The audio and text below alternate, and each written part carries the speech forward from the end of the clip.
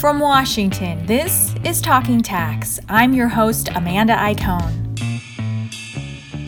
It's officially election season, and as we record this, the Republican Party is holding its nominating convention to formally name Donald Trump and Mike Pence as its presidential ticket. And that means that Congress is off again this week. But there is a lot waiting for lawmakers when they return to Washington after Labor Day. Joining me to discuss what's on their agenda are Bloomberg Tax reporters Basu and Colin Wilhelm. Thanks to you both for joining me today. Thanks for having us. Hi there. So there's going to be a lot competing for lawmakers' attention in September. Colin, start us off. What's topping their agenda? Well, whether or not there's going to be another round of economic relief related to the shock caused by the coronavirus outbreak, and keeping the lights on for the government. Government appropriations run out at the end of September. That's obviously the next deadline. We had initially thought that there might be some action around a deal, basically a CARES 2.0 package, if you will, towards the end of July or early August. That didn't happen. And so now we're kind of in this holding pattern where there's disagreement over just whether or not Congress should do something more. Congress and the administration should do something more. There's not even agreement over the extent to which White House Chief of Staff Mark Meadows and House Speaker Nancy Pelosi are even in contact right now. I saw today Meadows, as of the day of this recording, did an interview and said that he'd been trying to get in touch with the speaker, but wasn't sure if she had his phone number. If talks are at that stage, then it's going to take a while before anything happens. What are the big sticking points here? I mean, negotiations over what should be in the next round of economic relief stalled, before Congress left for the August recess. Republicans released what they've described as, or what's been described as a skinny bill last week. But what's really holding up negotiations here, and where might they possibly find agreement? The size of a package is really right now the top line number. So House Democrats passed a bill that would have totaled about $3 trillion in new aid back in May. They've said that they're willing to come down from that number by about $1 trillion. Senate Republicans were talking about $1 trillion cap for their own policy that they rolled out in late July. So basically, it's getting to a number that both sides can agree to. It took a few weeks for the White House and House and Senate Democratic leadership to basically say we aren't on the same page for a top-line number. There seemed to be some movement in the Senate before the White House really got closely involved. Congressional Democrats have said that they view Treasury Secretary Steven Mnuchin as somebody that they can do a deal with, but in this round of negotiations, White House Chief of Staff Mark Meadows was much more the point man for the administration, and that seemed to be kind of the different variable from the economic package, the CARES Act that passed in March versus the stalled negotiations that we're seeing right now. So just to clarify, I mean, this is not a Senate and House negotiation. This is the House Democrats negotiating directly with the White House. It's them dealing directly with the White House, not Senate Majority Leader Mitch McConnell has kind of said, you guys cut a deal with the White House. Senate Republicans don't want Trump pulling the rug out from underneath them if they reach an agreement with Democrats, and Trump says, no, I won't agree to that. So that's where things are right now. It's trying to hash out some sort of top-line agreement over what the budgetary impact of another round of economic relief / stimulus would be.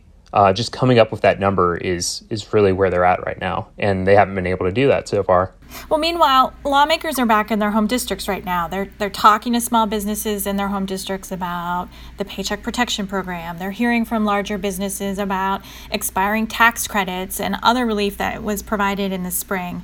How might those conversations and the attention they're getting drive the agenda post Labor Day? I mean, if there's, we're hearing that there's growing and bipartisan support for things like streamlining PPP forgiveness. And Colin, you've reported that there's widespread bipartisan agreement to expand tax credits to help businesses avoid layoffs.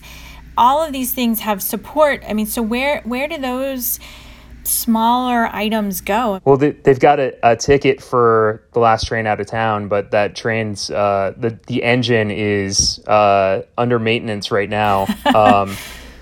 So to speak, they need that broader agreement to fall into place before they can really move. I don't think there's going to be any separate legislation because it's like a giant Jenga puzzle where if you move one or two pieces out, then the other ones that people want to add in might cause the whole thing to topple.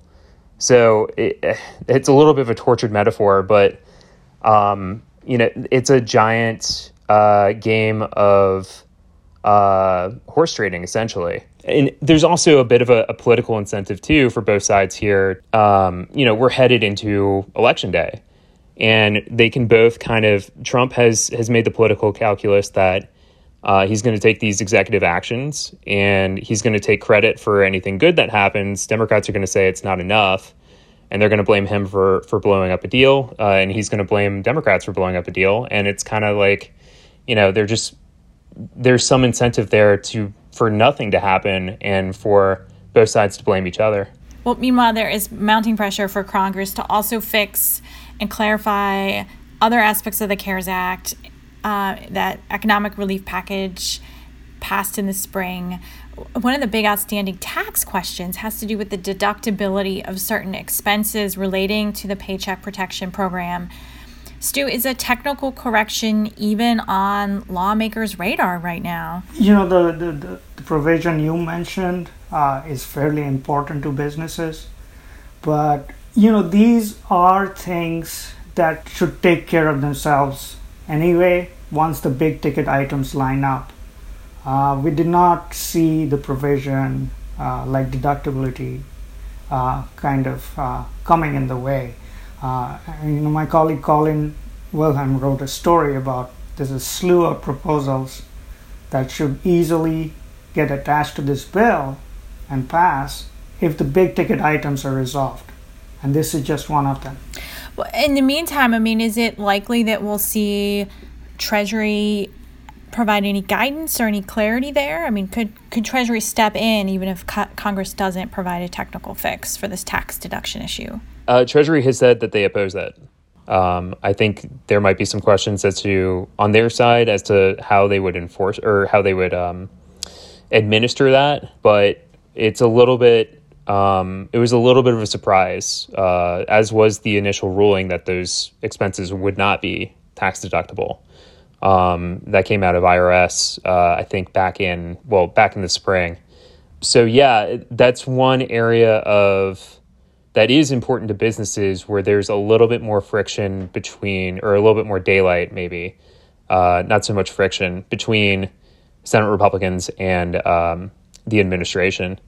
But it seems like something that could feasibly end up in another aid package if momentum builds for one to actually happen. What about the president's order that delays the due date for employee payroll taxes? In lieu of congressional action, the White House has tried to intervene and tried to offer relief.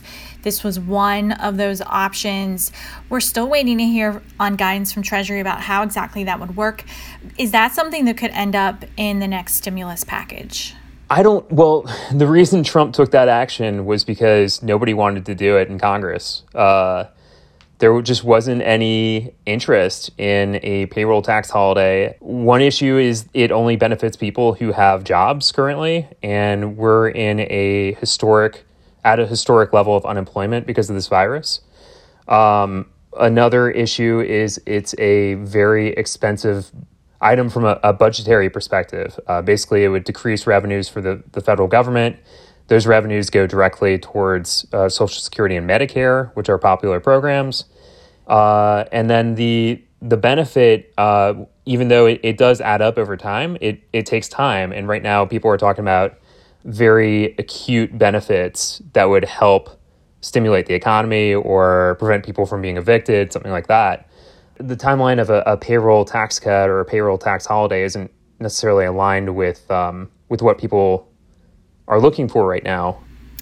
Stu, I wonder what other outstanding tax matters could find themselves inserted into an eventual stimulus package. I mean, what other questions are outstanding that accountants and businesses are waiting for answers on? Well, there are certainly some issues that are close to Democrats that will kind of rear their head. But if it remains to be seen if they make it to the final bill, the deductibility, the SALT, the state and local tax deductions, and the cap, very important to Democrats in swing district to try and remove that cap. But the Democrats are kind of running against the wind here. Repealing the cap would benefit wealthy families, and the Republicans have made that point again and again. But I am sure the Democrats will try to at least have that provision in a larger CARES 2 bill. And there's stuff that is close to kind of Richie Neal, Ways and Means Chairman, Richie Neal's heart, the Earned Income Tax Credit, expanding it, making it refundable. The Child Tax Credit, expanding it and making it refundable. And there are some Senate Republicans like Marco Rubio who kind of have spoken up in favor of making the Child Tax Credit, more expanded. Well, Chairman Richie Neal, I mean, his time in Congress might be running short. He's facing a tough election coming up here in the next few weeks. Well, it's a tough primary challenge, and Alex Morse, his challenger, just was endorsed by Alexandria Ocasio-Cortez. This is a tough primary for him, perhaps the toughest he has ever faced. So we'll know next week if he'll still be around. Yeah, it's definitely he's got a target on his back from progressive groups who have really come in favor of his challenger. It'll definitely send some shockwaves if they manage to unseat the chairman of one of the most powerful committees in the House. Well, lawmakers aren't only focused on the election or the pandemic right now. There's a bipartisan Senate report released this week sets the stage for Congress to pass legislation that would halt the abuse of charitable conservation easement tax incentives. Stu, what did this report find? So this was a 16-month investigation led by the staff at the Senate Finance Committee. It was bipartisan. The report came up Tuesday, and what it found was essentially these syndicated conservation easements. This is a tax advantage land deal. They were functioning as tax shelters.